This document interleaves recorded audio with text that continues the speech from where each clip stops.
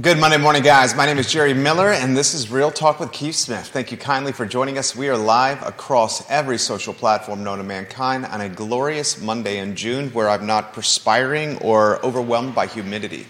I mean, for that reason alone, we should just jump up and down and be happy we're alive here. Just a gorgeous day. Judah Woodcower, the director of the show, is presented by Keller Williams Alliance. I mean, I'm going to cut to the chase. I've had an opportunity to get to know quite a bit of the Keller Williams Alliance team, and these people are hardworking.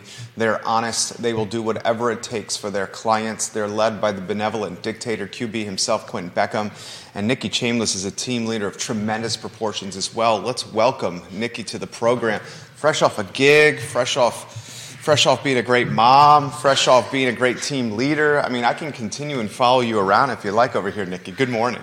Good morning. You know what? I'm just going to start every Monday with you, Jerry. It's great to see you. You too. How was the weekend? Give us your top three favorite aspects of the weekend. Okay.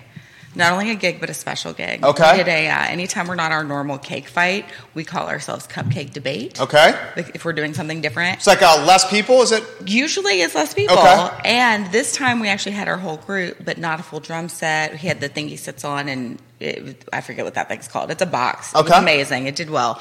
But we also each, I did some of my originals with the band. We had 4 of them that we did, and one of the other bandmates, he did 2 originals from a friend, and another bandmate did 2 originals. It's not usually what we do for our normal jam, so it was really exciting, and it was fun, and it was challenging because we also didn't have a set list. We were just winging it, and to be able to just make that happen was pretty exciting. Sign of a that good might band. be my top 3. I'm just saying. That's a great answer right there. It sounds like a band that enjoys playing with each other and has good chemistry. Oh yes, it's amazing. Yeah, my bandmates are great.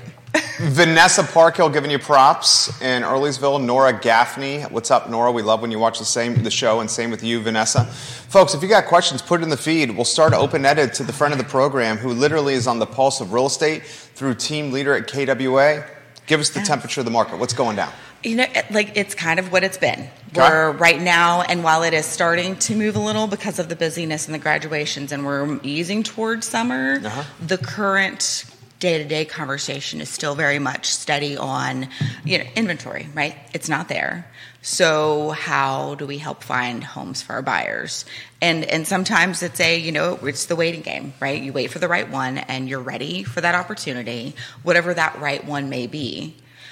A lot of times that conversation is how do we work with our clients to help them see, is it a good decision for them to shift what their right one is? Maybe it's not. That's their decision to make. And as the trusted realtor professionals, it's part of our job to help them figure that out, to guide them. If they're not thinking to ask those questions, we need to help engage that. And it's always still their decision, right? Even if that means there's not going to be a house for them when they want it, it's their decision. We're not buying those houses. They are. Sure. So there's a lot of that kind of conversation, just really upping our game and our ability to communicate and educate and help guide people. That really is a huge, huge part of that job, right? If you're like, oh, I like real estate because I like showing houses, that's great. That's not a bad thing. And that's not really what it's about, right? So, and there is a part of that. I could do a class on showing houses. I mean, many of us can. Yeah. It's not that it's unimportant. It's just, it's not really, no, I don't want to say meat and potatoes. I feel like it's very anti-vegan, and I'm not trying to do that. Your core. It's important, and these conversations that we're having on a day-to-day basis, multiple times a day with multiple clients, they're really the key thing. Who's winning the deals? What are the characteristics of the deals that are won?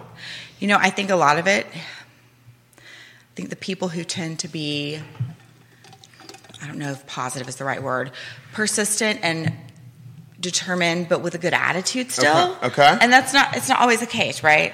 If I were a realtor on the other side listening to myself, I'd be thinking of exceptions.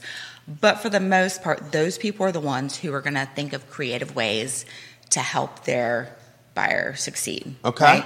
Or they're going to be able to vet what it is they really want more thoroughly and better because they're determined and they're on top of things, and their view is, hey, we can find a way to make this happen, right? And it's really easy as a buyer and a realtor to be discouraged in this market. It really is. and being careful to manage that and have some really good, life habits or priorities in place to manage your mental health. I mean, period, that's important, but especially if you are in real estate working in this environment. Yeah. Hell, in the environment for the last 3 years. Yeah. It's not easy. And that's something we don't talk about, and props to you for bringing this up. How's the mental health of a lot of the agents you're seeing? I don't think we've ever talked about that, and we should. Yeah, it varies. It really does. I think it's very easy to say we all struggle, some form or fashion or another. If you're in real estate, and if someone says they don't, they're probably managing it just fine, and that's great. They probably have really great tools in place to help themselves, and everyone's going to struggle a little bit. It just is life, right? But some are struggling more than others, and a lot of times it's people who do not have that foundation of a business or the confidence, because confidence is a really important part of that too, to really know and trust, yes, I'm in an industry that has ebb and flow, and I have my business structured in such a way that I know I'm going to be fine because I'm doing A, B, C, D, and when you do A, B, C, D, it equals overall consistency in business and success with what you're doing, right? So, and if you do the things, they work. Generally speaking, if you do the right things, they work. You got questions already. Woody Wingfield, hello on Twitter. Let's go to Jonathan. Jerry, you brought this up last week. Same question for Nikki, please. How is someone that needs to sell their current house going to be able to climb the ladder in this market? The home sale contingency just does not seem to be working. You've asked this question to a handful of the folks that come on the program. Please ask Nikki. We have a house we're looking to climb, but everyone's telling us the contingency is not realistic. Okay, hold on. What do you mean climb? I'm sorry. I'm not. Probably a bigger house. I would imagine they want to climb the house. Okay, that's what okay. And they have to sell their current one to. Okay. So that's what threw me, because depending on, it sounds like in his particular case, they're trying to upsize. That's not always the case. I think part of that is you've really got to take a look at your financials. You've really got to take a look at what your priorities are, right? I don't know enough of your details to truly advise, right? And anybody who would try to advise based on that little detail, be very cautious with that, right? Take that with a grain of salt, because there's not enough information there. But also, I would say, what is it about needing to upsize, right? How important is that? Are you in a place where you're willing to keep your current home as an investment? And I'm sorry, realtors, I do want more homes on the market. Jonathan's got to sell. Their family's got to sell it. Okay, so they've got to sell it. They got to sell. Yeah. So I think the key there is you really can. I actually know this guy. He's also got a couple kids too. So you've also got to look at where they're going. I know realtors out there that are making it happen with home sale contingencies. They are. Is it easy? Absolutely not. You know realtors are what? Are making it work with home sale contingencies. Yes, it's challenging, and it depends on where you're trying to move. We'll make that either easier or harder, right? There's just so many details. There's so many variables to this question. But I'd say, okay, take a look at your details and see, is there a way to make that work with a home sale contingency? I realize that sounds crazy. And I'm going to tell you, people are closing deals with home sale contingencies. It does mean you need to position yourself well. It means you need to be with a trusted advisor who has really, really good rapport in the community. And the reality is you want to be really honest and open with that person and straightforward and be willing to do whatever it is you need to do to make that happen. If you're trying to, go below a list price for a home that is priced very, very well, that's probably not going to work, right? There are ways to make this happen. And it would be very, very challenging to do so with a home sale contingency. So then trying to find, is there any way to not have that contingency? Is there any way to make it happen so that you have some sort of a bridge to not have to sell before you have a next place lined up? Or maybe it's do you have a creative solution that you're willing to live with after you've sold your home? And again, it could be really challenging, right? And it might be expensive, where you're having an in-between where maybe you're doing a very short-term rental. I don't know what that looks like, but there are all sorts of options and variables to work through to see what's going to work best for you and your family. Nikki, on fire right now, his follow-up is, what percentage of deals are you seeing going through with that contingency? The reality is I don't know right now. I wish I had that for you, and I'm not even going to try to ballpark that. I would say it's going to be low. It really is. That's not going to be your common denominator right now in this market. That's why I started saying this may sound crazy to say out loud, and I'm just going to acknowledge that right up. And they're happening. Some of that is going to happen more in areas that are not quite as hot. So a lot of that depends on where you want to be. Good answer right there. I'll throw this to you. For the hot areas, what's the path to success if you're trying to get in there and you own a house? Just walk us through some potential scenarios you've seen. Oh, gosh. You got the 60-day seller possession as an opportunity.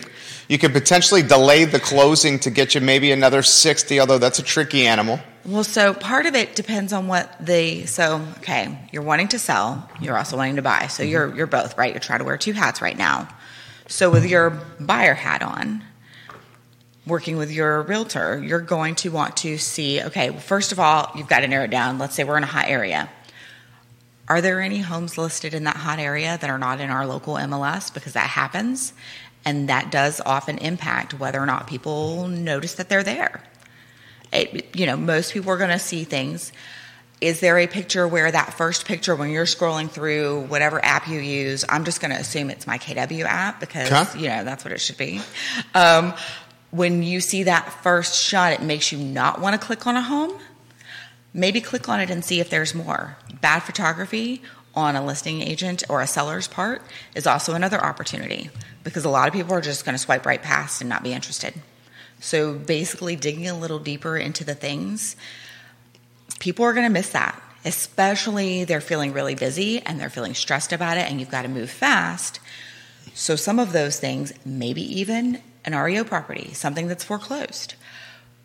There are foreclosures that are out there that are in a great condition, and that process is a much more challenging purchase process, and that could be another opportunity. And are there a ton of them out there? No, not at all, but they do exist.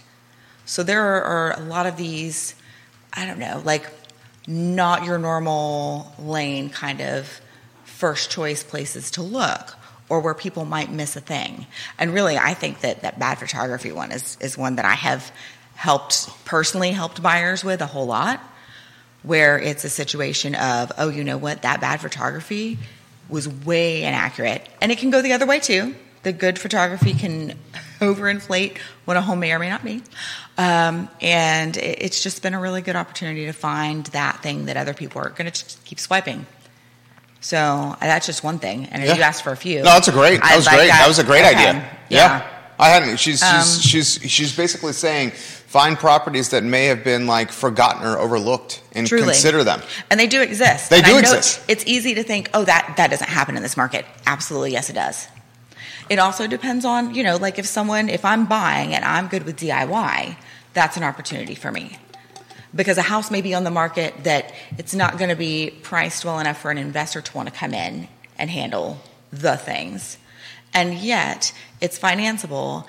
And if I'm willing to put a little bit of elbow grease in to do some updates or painting or whatever the case may be, that's a whole different story as opposed to, I had one client who they would much rather have bought, and they did, a much smaller home than most people would have for their size family because they wanted something that had been recently remodeled and they did not want to have to do a thing. They were like, you know what, it's not our jam. If something breaks, we're not even going to try to fix it because it's not our thing to troubleshoot that. We're not handy. We need a certain home. So if there's some give and take there, right? What you might be able to find if you're willing to DIY some stuff could be helpful. Or if you own a construction company, you're in a different place than someone who is less handy or doesn't have those type of resources. Because right now getting someone in to do work is a little challenging sometimes. Yeah, absolutely. So, keep the questions, guys, coming. We love them. We absolutely love them. Crystal Berry giving Nikki props right now on Facebook. Crystal, thank you for watching the program. Candace Cox watching the show. Do appraisers take into consideration when a comparable sold way over list for each cash with no appraisal? If this info is not obtainable to the appraiser, it should be. That's a question from Candace for you. Why would the appraiser not have access to it? That's the question. Yeah, do appraisers take into consideration when a comparable sold way over list for cash with no appraisal? So basically she's saying there's a neighborhood, a house on a street in a neighborhood. It was a coveted house. Sounds like a bidding war.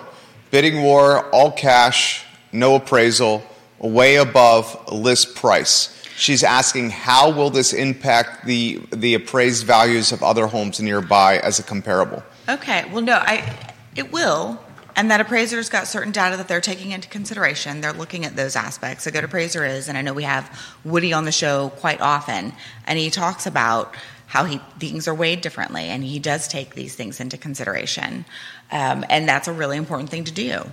I know that, when I'm dealing with an appraisal situation, if I am the listing agent, oftentimes I'm going to share redacted, but enough information to be helpful for the appraiser, that there were competing offers, that there were all of these aspects. Oh, you do? That's good. Yes, absolutely. And from the buyer standpoint, I have also communicated with appraisers, representing the buyer, pardon me. I've communicated with appraisers, hey, this home is one that you might consider a comp. And let me share with you that what's online is not enough information. This was dated. This isn't shown. It's not necessarily what things seem. Because when they're pulling information, sometimes there's information they don't have. Or maybe a listing had pictures of everything, and after it closed, some of those pictures were removed. So this is all information that, regardless of who you represent, when you're involved in that transaction, giving appropriate, helpful information and making sure you know what those things are is really key. Very good answer right there. Valerie Barber, welcome to the program right now. Just watching on the group, the I Love CVille group. Candace says she has a follow-up. Mm-hmm. Are the terms of the closed contracts available to the appraisers? Might be an appraiser question right there, right? Yeah, I think so. And if they have, my is Candace in the game? Candace is in the game, right? Totally. Big KWA, time. right? Yeah. Big time. In the game. Yeah. Producing agent who's been doing this for years. So I think that's just a matter of double checking with appraisers, but from my experience, they often have access to MLS, which means they're going to see that part. And the reality is right now in the moment, I'm feeling a little wishy on saying that that's a blanket thing because I don't know. No problem. Yeah, respect that. Respect that answer.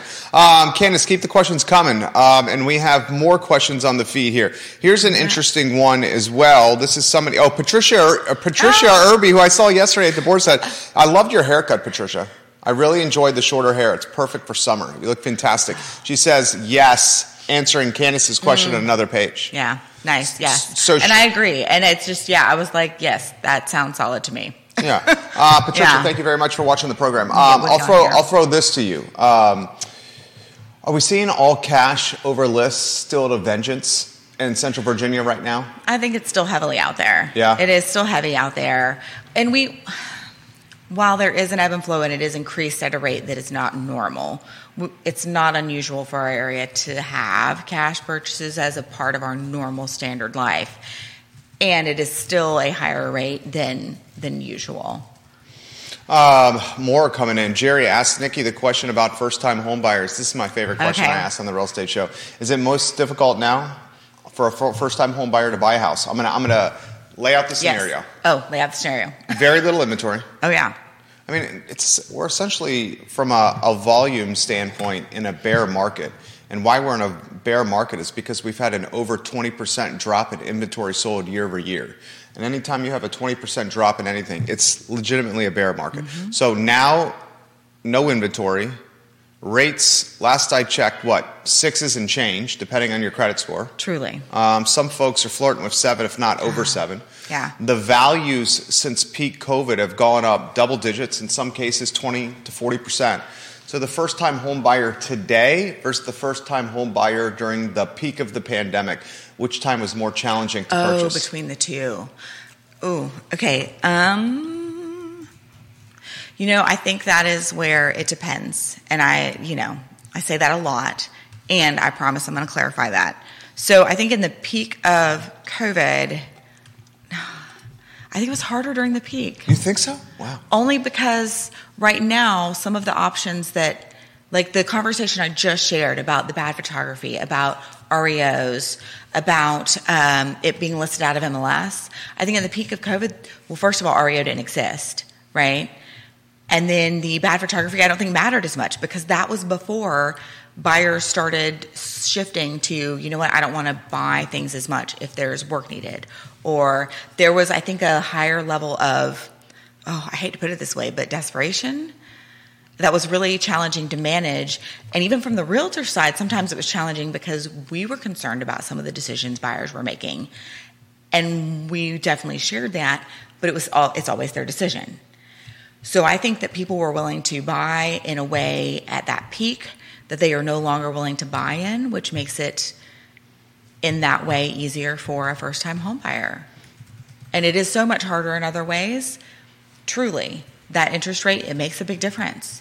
It limits things, especially if you are on that lower end of ability to purchase, or the price point that you need doesn't exist, because we are now an area where price points that used to exist here just do not, unless you're a cash purchaser who's willing to rehab a property. Right. More coming in fast and furious. Okay. First, Candace says, thank you, Nikki. Concerned about buyers who don't mind overpaying, knocking out buyers who can't or don't want to overpay but have thrown everything else besides the kitchen sink in their offer out to get the deal and lose out anyway. Well, so the challenge here, and using terms like overpaying, we're talking about economics here. It's not, if the buyer is willing to buy, then is that overpaying, right? So I think working on what we say and how we say around it is pretty important, because if, half of the market is willing to pay in this certain range and the other half is like, oh, that's overpaying, and we've got low inventory, then is that really overpaying, or is that what is our market in the moment? I think that's the market. Right? That is the market. Yeah. That is what that is.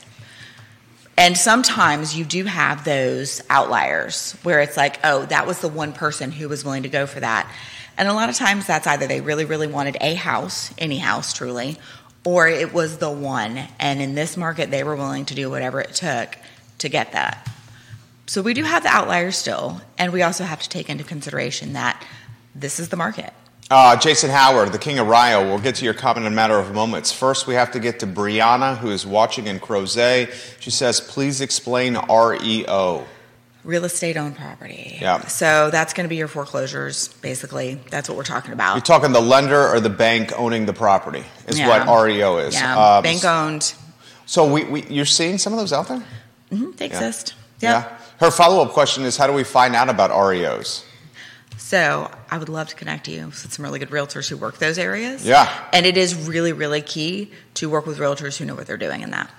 That is important. Not all the agents like to dabble in that field. And the REOs generally are a little bit hairier because the timeline of closing takes longer. Well, the process is different. Yeah. The entire process is completely different. Some of the protections that you have in a normal resale or a new home build are also different. I'm going to use myself as an example because I feel like that's the safest way to go.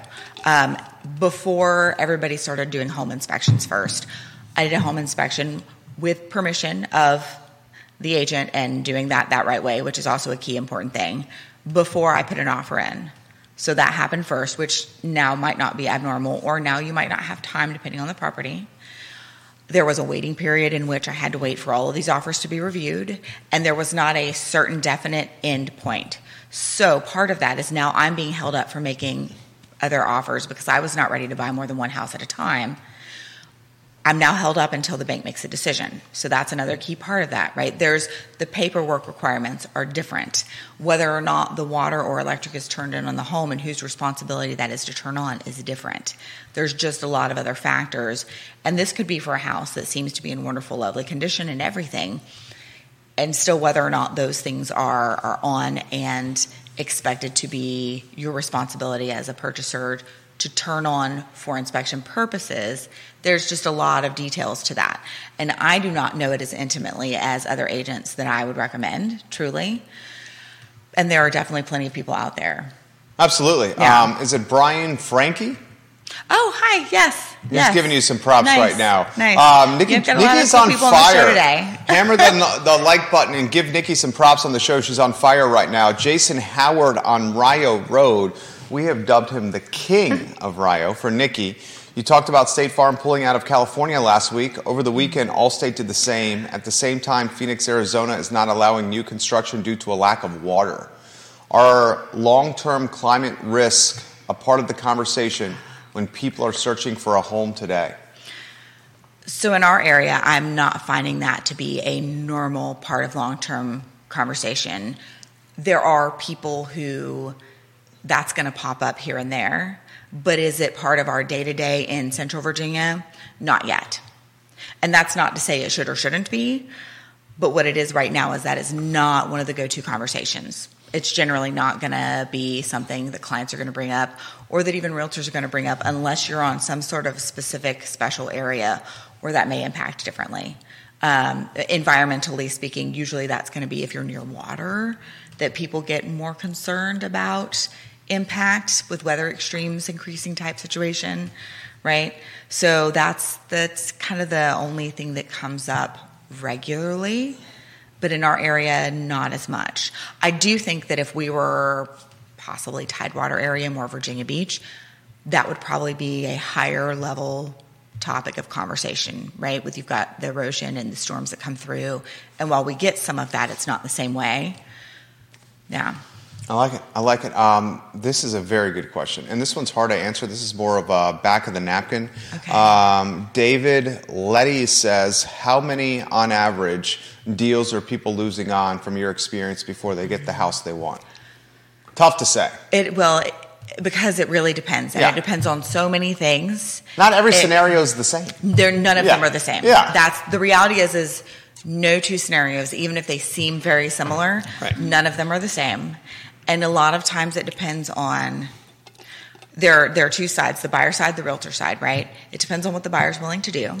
Because if you have a buyer who has not yet adjusted their expectations and they're still making some offers along the way while learning what to expect, their offer's probably not going to get accepted. And you can't say with 100% certainty, but I can say with some of those at 99.9%, maybe 99.9999, right?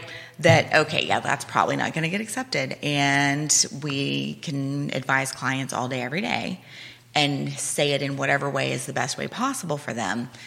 And at the end of the day, it is always the client's decision. And that is key, right? So that's one variable. Another variable is the agent. What are their skills with negotiating? And that's not saying go throw your realtors under the bus. Please do not. I think if anything, they are usually doing more and better for you than what they are communicating with you because they're out there working it. Oh, 100%. And I think that often we forget to communicate, hey, we're doing these things on your behalf. And maybe we even think you know. I make that mistake all the time as a consultant. It's Folks so easy right? Yeah. That's totally true. It's easy to be like, oh gosh, they're because not it's doing our this. job to be like the swan above water where we're not stressed. Yes, exactly. We're like the metronome of consistency, emotional consistency for the client. That's what we're supposed to be. Truly. And unfortunately, oftentimes that makes it seem like we are not doing as much 100%. as we are. Yeah. So when I'm saying that it's important for them to be really great at negotiating and to do these things, please do not go throw your realtors under a bus. Many and most of them are not going to deserve that, right? So please don't be like an emotional reaction to that. Just think about what they're doing. Ask questions first. Always ask questions. That whole seeking first to understand. The first time I heard that was from Quentin Beckham, who is just amazing. And I was like, oh my gosh. And I'm going to give him credit for that. I thought he made that up. It's totally a KW thing. I love it. But everyone from here on should just be like, yeah, that's totally Quentin's thing. Because it is. And he reminds people of that quite often because it's needed. We love you, Quentin Beckham. Yeah. So when your realtor is negotiating really well, when they have good rapport in the community, because that does matter. If they have done other transactions with agents really, really well, is it the deciding factor? Almost always no, unless there is not a good reputation, truly. And it's always the client's decision. But that realtor is going to advise their clients based on things like that, right? They're going to look at the numbers. They're going to look at the terms. They're going to look at the close dates. They're going to look at who that realtor is. That is a factor. Jennifer Morris has a question for you. Why do we see so many open houses being canceled? Are these homes truly going under contract before the open house? And if so, how does that happen? So And Candace just threw up. Yeah. Candace just gave you the fire and 100% emoji right there. Thank you. Yeah. That's a great question from Jennifer. Totally. So I'm going to say my assumption would be, because I have not looked at each and every one of these, but what I'm experiencing is, yes, they're going under contract for the open house. Before the open house. So are they going market Wednesday with open house planned for Saturday, Sunday or something? I mean, a lot of times it's going on the market Thursday, Friday. Okay. With an open house planned on Sunday. And then the demand is so great before the open house. Well, and oftentimes these are being listed with the plan being to review offers Sunday evening or Monday or whatever time frame that is decided upon. But usually it's a scheduled time after the open house. All offers to be, reviewed. But also when we get offers in, those get presented to the clients usually. There are exceptions to that if the client has said not to. But one of our duties as a realtor is to present offers, all offers, to clients, right? So if an offer comes in early, even with that standard being set, and that offer expires the next day, and let's say it listed Thursday, it could have been listed Thursday at 8 p.m. and an offer came in at 8:05. That's highly unlikely. Let's just say 9. And that offer got reviewed that next morning, and that offer expired the next day. Generally speaking, that's not, in many cases, without more information, I would not advise moving forward with something like that. And again, it's always the client's decision. So if they decide to take that offer and move forward, then everything forward is usually canceled. The showings, the open house, and sometimes it's not quite happening. Most times it's not happening that fast and that extreme. I gave an extreme example because I'm not trying to seem like I'm speaking about a specific situation. And also, there are some creative ways to work around that, right? So maybe instead of having an open house on Sunday, maybe the open house is on Friday. Maybe it's on Saturday. I've done open houses on off days, including Saturday, Sunday, and random weekdays when the market had the need for that. That open house also gives more people that opportunity to get through at the same time to be able to see it. So if you're only having time slots for showings, you're going to be limited to, depending on, like if you've got 30-minute time slots and people have, the full day to view and everything is booked, you only have so much time for people to see. And with an open house, people are all able to be there and overlap, right? So you've got more opportunity for eyeballs to be on. Yeah, and I'm going to play, for the sake of a talk show, this conversation here. Yes. I understand why people may not want to have an open house. You have strangers walking through your home. You may not be able to stay at your house while the open house is happening. Probably you should not be there. Let's cut to the chase. You should not be there. I get the stress that comes with an open house. But does not the open house and maximizing that opportunity offer you the chance to maximize full value? I know your job is to assess what your client wants. And maybe not every client wants full max value for their house because they have extenuating circumstances. Maybe they need to stay in the house, seller possession 60 days after closing. Maybe they just don't want a lot of folks, trampsing and traipsing through their home. Everyone's different. But everyone is different. Full max value, the folks coming through the open house to see, isn't that how you get full retail value? It definitely helps. It definitely adds value. I think in any market type, there is a value add that an open house adds, and that varies depending on the market. And in our current market, one of the value adds there is being able to have more people see the home, right? Because we're in that very limited time frame. Right. The other side of that coin is that because we're in a competitive market, that need may not be quite as important because you're still going to have multiple offers that are, many of them, really solid. Okay. So that's the other side of that coin. And then all the other variables, right? While price is almost always an important factor for a seller, the process is stressful. It's stressful for everyone. It's obviously stressful for buyers, realtors, I would say lenders, any of our partner people. This market is more stressful than many in the past have been, right? But what I think people forget is that for the sellers, it's also incredibly stressful. They're also having to make really large decisions in a snap moment that impact their future too, right? It might seem like, hey, they've got the great deal here. They're also in very challenging circumstances, especially when we talked about earlier, I think it was with Jonathan. It's still very stressful being on that side. You've got the being in your home factor. People realize that people are going to be in their home, and yet it can be you've got day-to-day life that is oftentimes, I don't know, let's just say crazy for many, right? Whether it's kids or work or sports or life or personal pleasure, all of that gets totally derailed for most people when selling a home, right? Your ability to live in the home like you normally would because you need it to be staged all the time gets altered greatly. There's just so much to that. You've got to be on and able to figure out how to set up appointments. So truly the best way to do it is to plan a trip out of town. One of my last, I don't know, maybe it wasn't last. I don't know. It feels really recent and also so far away. I remember one of my favorite was when it worked out perfectly that they were already planning. So when I got to the point of advising sellers, hey, this first weekend, this is what I would recommend you do. And I would recommend you accept offers, consider them Monday. We'll go over them together. We already booked the time. And they went out of town and had a family vacay for the weekend, like a long weekend. And it was perfect because this was actually when everybody was still doing school at home. They were still mostly working from home. And how were they going to have their house shown in that situation? People did it and it worked, but it was so much less stressful for them than just peace out, do what we need to do for the weekend.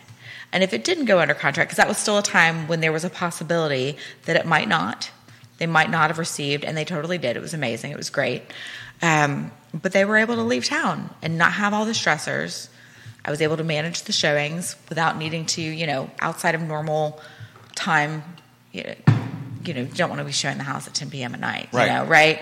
But there was not a schedule to work around or check-ins to do. We just booked it.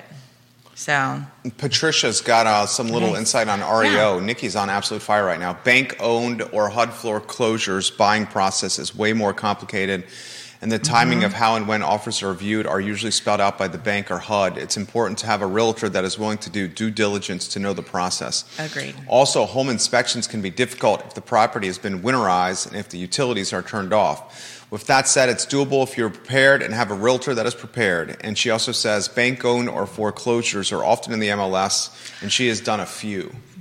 Some of those are often not in the MLS, and that's changed in the more recent past. Some of times they are, but if they have any limitations on showing, because of our clear cooperation, which we've talked about on the show before, if a home is listed on the MLS, it has to be available for showing.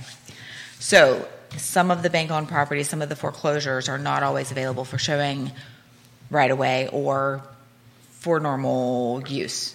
Sometimes not at all. It varies, right? So those are not necessarily going to be in our MLS. Friend of the program, Jeff Gaffney, had one on Carroll Creek. It was bank-owned, and it went under contract. And he clearly stipulated in the language on the MLS that this was bank-owned, and all offers had to be approved by a banker. Yes. Is that the language you're seeing, or should that be the language? Okay. I mean, that's the process. That's the normal part of that process. And I think that putting that specifically was probably to help navigate the fact that not everybody understands and knows that. I think that's why I did that too. And that was smart. Yeah, it was smart. Having that clear information up front. Is that what you would advise to do? I'm not sure because it's not a world that I have lived in on that listing side. Okay. I think that really having someone, if that's an area that you want to learn, find someone who is in it and succeeding in it well, and see if there's a way to get coaching and consulting, maybe join that team. There are various ways to do that and do that well. But if that's really a place that you want to go and learn, do it and do it well. Do not do the bare minimum to where it looks like you know what you're doing and you don't. It will make your life harder. The fabulous Ken Wooten watching in Pensacola, Florida. That's Nikki's dad. Ken, we love when you watch the program and give props to your daughter. You should be proud of your daughter because she's absolutely on fire right now with music, real estate, and on this talk show. This from Waynesboro and Kevin Yancey. Okay. Foreclosures must have power and a heat source, or they become an as-is sale. Appreciate that comment right there from Kevin Yancey. This question, what's the time frame on an REO generally? I hate to even throw that to Nikki because every time frame is different. Yep. It's not the same common for every single one. Yep. And that's part of living in that world is that they are all different. Me personally, I try to buy before the house we got now. I try to buy an REO on Sandown Park Lane in Glenmore.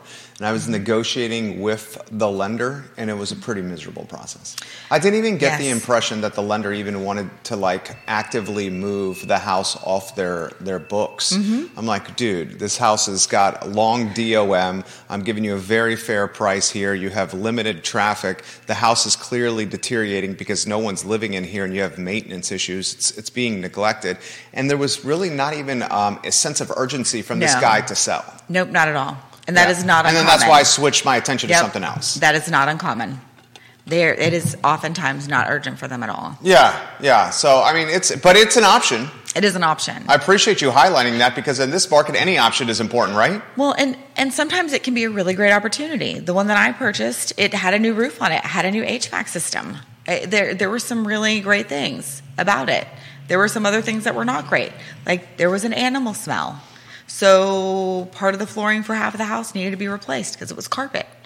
And some deeper cleaning happened as part of that process because nobody wants a home that smells like animal. That's horrible. And it wasn't as bad as many I've been in, don't get me wrong. Oh, we've all been those. But it was bad enough to give me pause, because you've got to think about that. What are you willing to deal with? So, new roof, new HVAC, that's some pretty big wins right there. What's today's timeline for putting a house on the market? Coming soon to active to open house. What's the timeline? So, okay. And your dad said he's very proud of you. Oh, yeah, thanks, Dad. He tells me that too, not just when he's public. Oh, I know. He sounds like he's a very good guy. He is. Yeah. He loves watching you on the show. Let me preface that with, before you get there, understand that the sooner you're in touch and working with a realtor, the better, because there are steps that need to happen beforehand to prep for all of these things. Like great professional photography, like really having some good consultation with your realtor about what it is you want, what that looks like, and how that process works, what type of communication is going to happen, what you need from this, because like that, everything being very personalized. Some sellers want more updates and more information. And for some sellers, that's too much. It really is a personalized situation. There's going to be our baseline recommendation of this is how we operate. And if you want to veer too far from that, a realtor may need to decide if they want to work with you or not, right? And most of the time, the veering from the standard is a reasonable difference. We expect that. Not everybody's the same, and that's really, really important. So let's say all this back end work has been done. Your house has been cleaned. You're tidied up. You're prepped for listing. That coming soon aspect. We had this conversation, I want to say maybe a couple of months ago. In our MLS, in the Charlottesville Area Association of Realtors, you have a much longer time frame that you are allowed to have it as coming soon than what I would ever recommend. 2 weeks, right? Yes. Yeah. And that is not the eternity. Case for all areas. Yes. And it ends up being stressful for everyone, stressful on the seller, stressful for the market. That is not. Having some coming soon, you can definitely do, and you don't have to. But if you wanted to have a couple of days to be able to have that out into the world, to promote it that, hey, this is coming soon, because when it's coming soon, you can schedule showings for once it is live and active. You can't schedule to see it before then, but it gives you a little bit of an opportunity to get that scheduling out there, have people know the home is about to hit, that type of thing, right? So let's just say maybe a couple of days. Then it goes live, and then you really in our market for many homes, and not all, truly, but if you're in an area that's hot, having that weekend and having that Monday be the offer review, that's not uncommon. That's incredibly common right now, right? So, and as one of the people asking the questions, sometimes it never makes it to that Monday. Sometimes it just doesn't get there. And I think sometimes the situation with the open house not happening, this is the sellers, they're under a lot of pressure. And sometimes maybe they're just getting that perfect offer really, really early on that does have that pushed deadline. That can also all be negotiated. Everything is negotiable. That's a good answer. Yeah. Interest rates, multiple people asking. You want to go down that road? They exist. Yeah. They're higher than they've been in years. I know. It can definitely be challenging. It can be a really stressful part of this as well, right? And I think that the more we talk about these things, the more educated you are, the more we take a different view on some of these numbers than we have over the last few years, the easier this will be, the more that it will become, okay, this is our normal, this is what this looks like. And my hope, too, would be that at least for this population of people who are in adulthood already and experiencing this, I think we'll be better prepared if ever there's a future where it increased, right? Because we've experienced that. Until now, only so much of our population has ever lived in this high of a rate. Now we're all better prepared for anything in the future that happens because we've lived through it, right? Challenging times create more resilient society, people, all the things, right? So we're definitely experiencing that, and we had a lack of that for a long time. I think one of the big things that I like to recommend, and I know this is not an easy thing, so please do not misunderstand that. If you can get yourself in a situation where you can get a mortgage that your payment is less than what you actually are willing to pay, so that you can pay more, so that you're paying off your home faster, that is the best way to counter that interest rate, because essentially you're lowering your interest rate. You're lowering the amount that you will pay in interest over the time of that 30-year mortgage. That is really one of the best things that you can do to factor in. What about the rates? Another part of the rate conversation is work your credit score. It's going to help you in so much more in life, but being that a home is normally people's largest purchase ever, and if you're getting a mortgage for any amount of time, that's a huge amount of interest to pay over the years. And it is. Like, if you've not ever looked at that, it's horrifying. Yeah, especially in the beginning, especially the first few years. The first time you look at that, like, just make sure you're seated, be prepared. It's a lot of money. So if you can do anything to minimize that, right, especially with our higher than what we're used to interest rates, that's your best bet. And that may be worth getting a home that is a stepping stone and not your forever home, which I highly recommend. I think it's a really great thing to do. It puts you in a much safer financial situation as well, because we never know what life is going to throw our way. If you can do the stepping stone home, gives you more wiggle room to be able to pay more on that faster, puts you in a much better situation to either upgrade, supersize your next thing, or stepping stone your next property. And then it also puts you in a much more protected place with your finances for if life happens, right? And we don't ever want it to. And if you're prepared for if life happens and it never happens, cool, you're solid and you're in the best place ever. And if it does happen, then hopefully that wiggle room, that preparation will put you in a place where you can ride that storm without it doing too much damage or destruction, or none at all potentially, right? Depends on what storm is coming through. Cully Baggett, the developer and home builder, says that was an excellent response on the rates question. Paying towards the principal is ultimately lowering your rate. Great job on that. He also has another comment, and Cully's in the game here. Cully, I really appreciate when you watch the program. Cully Baggett says, the problem, I believe, and this is on REOs, real estate owned properties. Okay. This is when the lender, the bank, owns the house. Oftentimes, and she purchased an REO. Oftentimes with the REO, the properties, because they don't have people living in them, they start to deteriorate fairly quickly, so you have to keep an eye on that. He says this, Cully does, the problem, I believe, is that it looks a lot like physical work to get things whipped back into shape on top of securing these loans for a buyer, which can be difficult.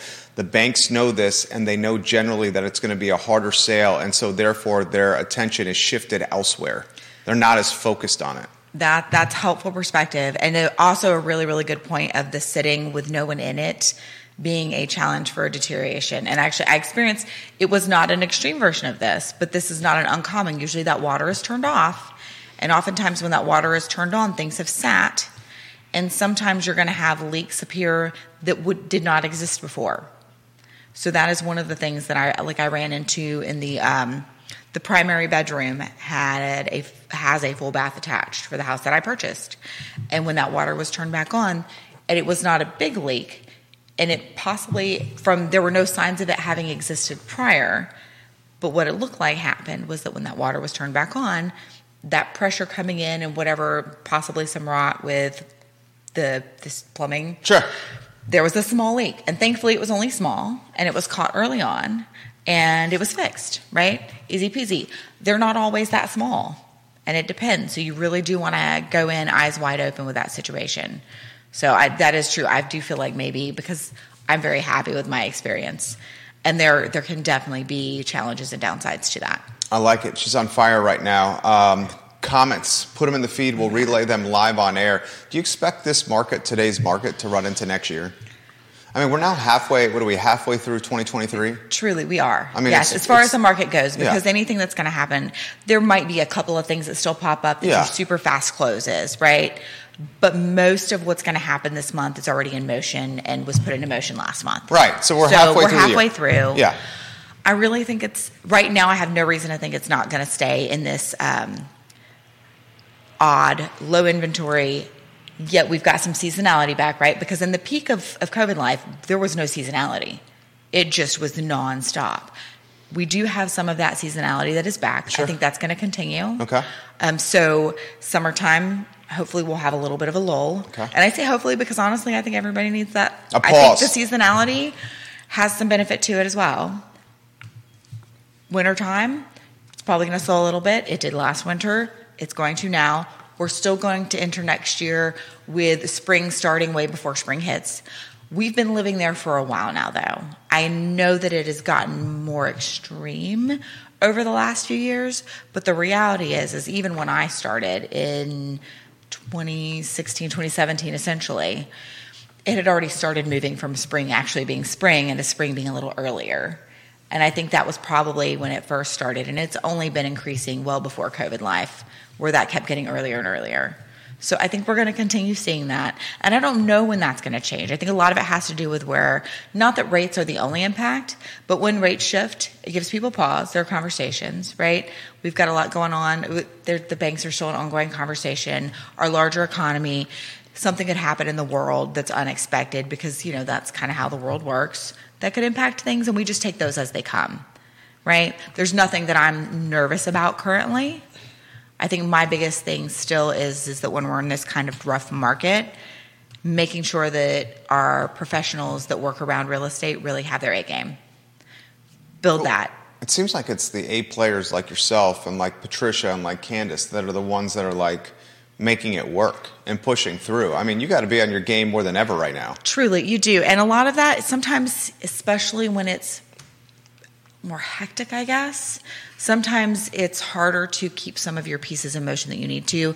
But remembering and having a way to track your priorities, having a system for that so that you keep track of those fundamentals, the basics, the systems that help you be able to grow and scale and manage all of the things, because there are a lot of things that are being managed when you're a realtor working with a full work time career workload. And that's a really key important thing, that even when it gets extra stressful or there are odd challenges that pop up, that those stay steady. Cully, I completely agree. A home is like a vehicle. The worst thing you can do is let it sit or be unoccupied. Same thing for websites, guys. One of our businesses, V&V Brands, designs and develops websites for clients. We'll often do it for clients. They do nothing from a security or back-end standpoint, come to us 2 years later and say, hey, what's going on with the website? Well, sir, you haven't logged into the website in 2 years. What did you think was going to happen to the back end? All right, so I'll throw this to you. Do we think this market is the market for an extended period? Scott called it dead inventory. Those of us who secured like that 2 to 3% rate, maybe you're sitting on some equity, but where do you go? He said that's dead inventory that he doesn't see moving anytime soon. I think that is part of why we're living in the low inventory world that we are right now, right? So we're already living that world. So that's not new. I think that will continue for now. And people will learn and work around that and find ways. And some people will not, and they will stay. So we'll have some people staying in homes longer than what they had wanted to and what we would have expected. Used to be, 7 years? Now getting closer to 10. Yeah, I think that's closer to 10. We last looked that up. But then part of our area, and I think the reason we're not feeling... I know this feels weird to say because we're feeling the low inventory, right? But we're not feeling it as much as some areas. And that's because we do have a transitory nature of our community that is quite large between UVA and the school and the hospital, because those are two different aspects of transitory people in and out. NJIC, our contracting companies, some of our tech companies, a lot of these companies live in worlds that either require or oftentimes people benefit from moving quite often.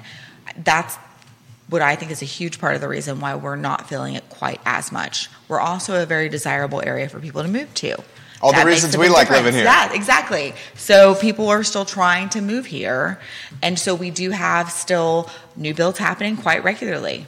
So that's not, you know what, I don't know if it's not slowed.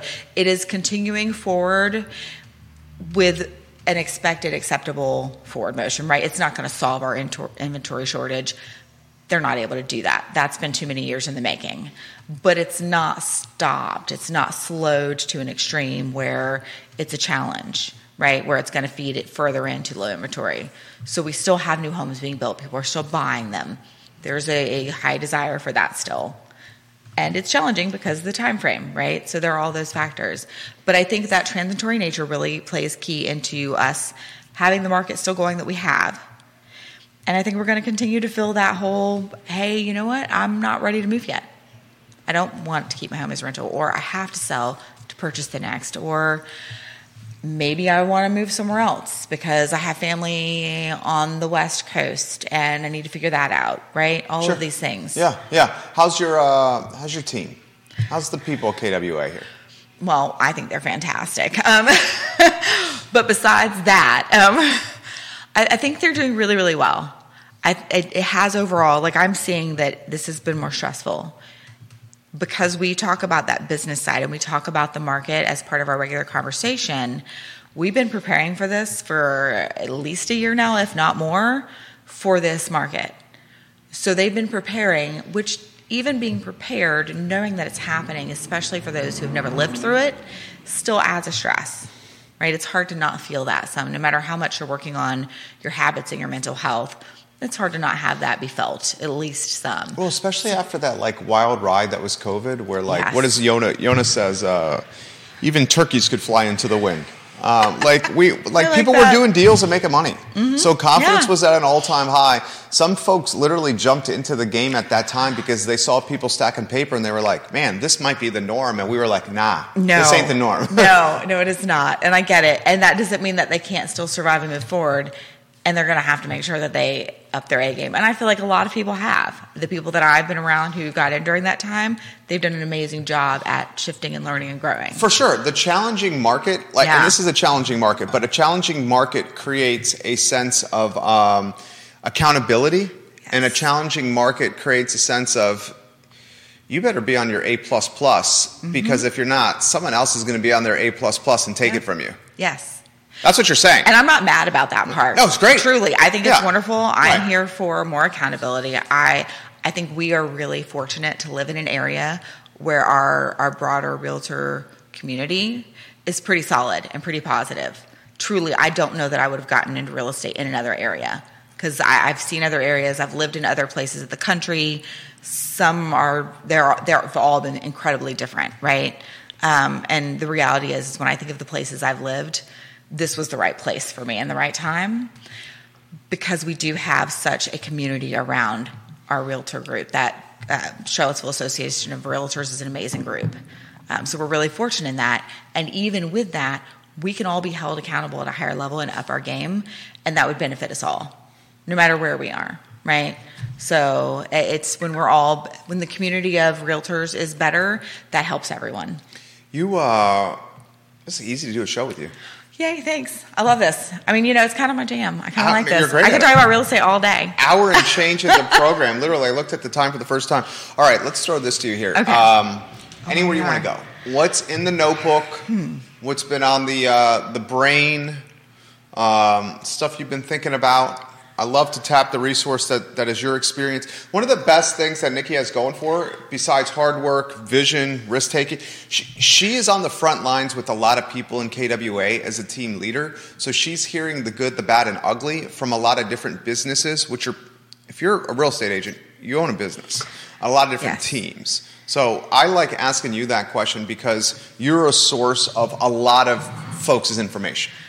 Okay, so this may seem off topic or incongruent in some ways, but you'll see it's completely related. Okay. The thing that's really been on my mind lately, and this applies to everybody, is the personal finances side of it. Oh. Where are you in your financial situation? Where do you need to be able to live the life that you want to live? And what are the steps you're taking toward getting there, right? What do you need to know? What education do you need? What tools do you need? Because they exist out there, right? What position are you in? Whether it's you are in debt up to your ears and you can't see a way out, or maybe you can see a way out, and hopefully that's the case, or whether you've been living a really solid financial life and you have various investments. Where are you in evaluating where you are today and where you want to go? How often do you check in on those things, right? Because I think oftentimes we think we're good and we just set it and forget it, which in many, many cases is the way to do it, right? Especially when we're talking about investing. But where are you? Do you check in on it? Are you adjusting as your thoughts about it, not necessarily hands-on adjusting, as the economies change, right? Because knee-jerk reactions in finances tend to also be bad unless you have money to play with. That's a whole different conversation. But if I'm talking about like from my own personal standpoint, I know that over the last 2 years, I did some set it and forget it that needs reevaluating, not with investments, but just with life things of, hey, what were my goals? Where are they? This is what I had for savings plan before, and I need to shift that because you know what? That might not be enough, or maybe it's too much in one area and some of that could go toward investing. There are all of these things that some of us don't, but oftentimes we do regular health checkups, right? We wouldn't advise someone else to not check their finances if they were asking us advice, but do we actually take time to sit down and do our health checkup for our finances? And part of that is with your home. Are you treating that as an investment? What's your checkup for that? Has your realtor reached out and offered, hey, you know what, I just want to have a conversation about, your investment that you owned that I helped you purchase or helped, whatever the case is with that, you get into as a rental even. Where are you? Are you ready to buy now? There are all of these things that we get caught up in life, and I think we forget how important that is. Jennifer Morris, great show. She did a great job today. Awesome. Thank you, Jennifer. A great job. Yeah. Closing thoughts? Do you use any kind of finance app? So not right now. Okay. Because they got a lot of them out there. There are a lot of them out there, and the reality. So my go-to currently for finance life is QuickBooks Online. Okay. That's what I used. I used it for both previously. Okay. She was a bookkeeper, right? Yes. Yeah. So I used to be a QuickBooks Pro advisor, and in my time there, I used both QuickBooks and Xero, Xero. QuickBooks tends to be a little more intuitive toward the consumer, but also be careful because that's kind of a trap because you think it's intuitive and there's still accounting to it. So have someone who knows what they're doing, get you set up at least, if not definitely regular check-ins, but if not monthly, managing some of it. Okay. It's not as intuitive in some ways because accounting is not intuitive for most people that aren't accountants. Yeah. And then Xero was more accountant savvy leaning was my take at the time, and it's been years since I've been in both of them comparing. Okay. But that still is on the top of my brain go-to. Okay. Because it was such a solid, and they seem to stay really great at staying on top of where things were moving and giving the most access to resources and growth. Huh. I thought they were really forward-thinking. Good advice. So that's my mental go-to. Okay. And I am not using it to its fullest ability at the moment, which is part of why all these things are top of mind, because they also apply to me. Like when I'm thinking about these things and I realize, oh, you know what, I need to up my game. I've just kind of let that go, and I need to be more hands-on, at least quarterly with some of my personal stuff, right? And it's really easy just to be like, oh, no, that's fine. Oh, my gosh, a half a year's already gone. What happened? I was going to do this in January, and that's still on my to-do list, right? So, but then I have conversations, whether it's with realtors or with friends, and I'm finding a lot of us have that need. Yeah. So, yeah. Nikki, you crushed it. Thank you. I love this. I love being on your show. Thank you. Yeah. I love it. Our pleasure. We're missing Keith Smith. And I just appreciate him for the opportunity to be here. You crushed it. Yeah. Thanks. Nikki is the team leader at KWA. She's awesome. Reach out to her, and she will help you out or introduce you to someone that will at KWA. Yep. Nikki on point today. Judah Wickauer, as always, 11:25 on a Monday. The I Love CVille show just right around the corner. And if you are looking for a brand you can count on, Keller Williams Alliance, guys. Yes. I've had an opportunity to get to know just about everybody on that team, and they're like Nikki. They're honest. What you see is what you get, and they will go to the wall for you during this process. KWA. Judah, thank you. My name is Jerry Miller for Nikki Chambless. This is Real Talk with Keith Smith, presented by Keller Williams Alliance. So long, guys. Awesome. Thank you so much. That was cool. Yeah. Well, and when we have amazing engaged people, that makes it so much easier. I mean, we could have made up stuff to talk about, but we didn't need to.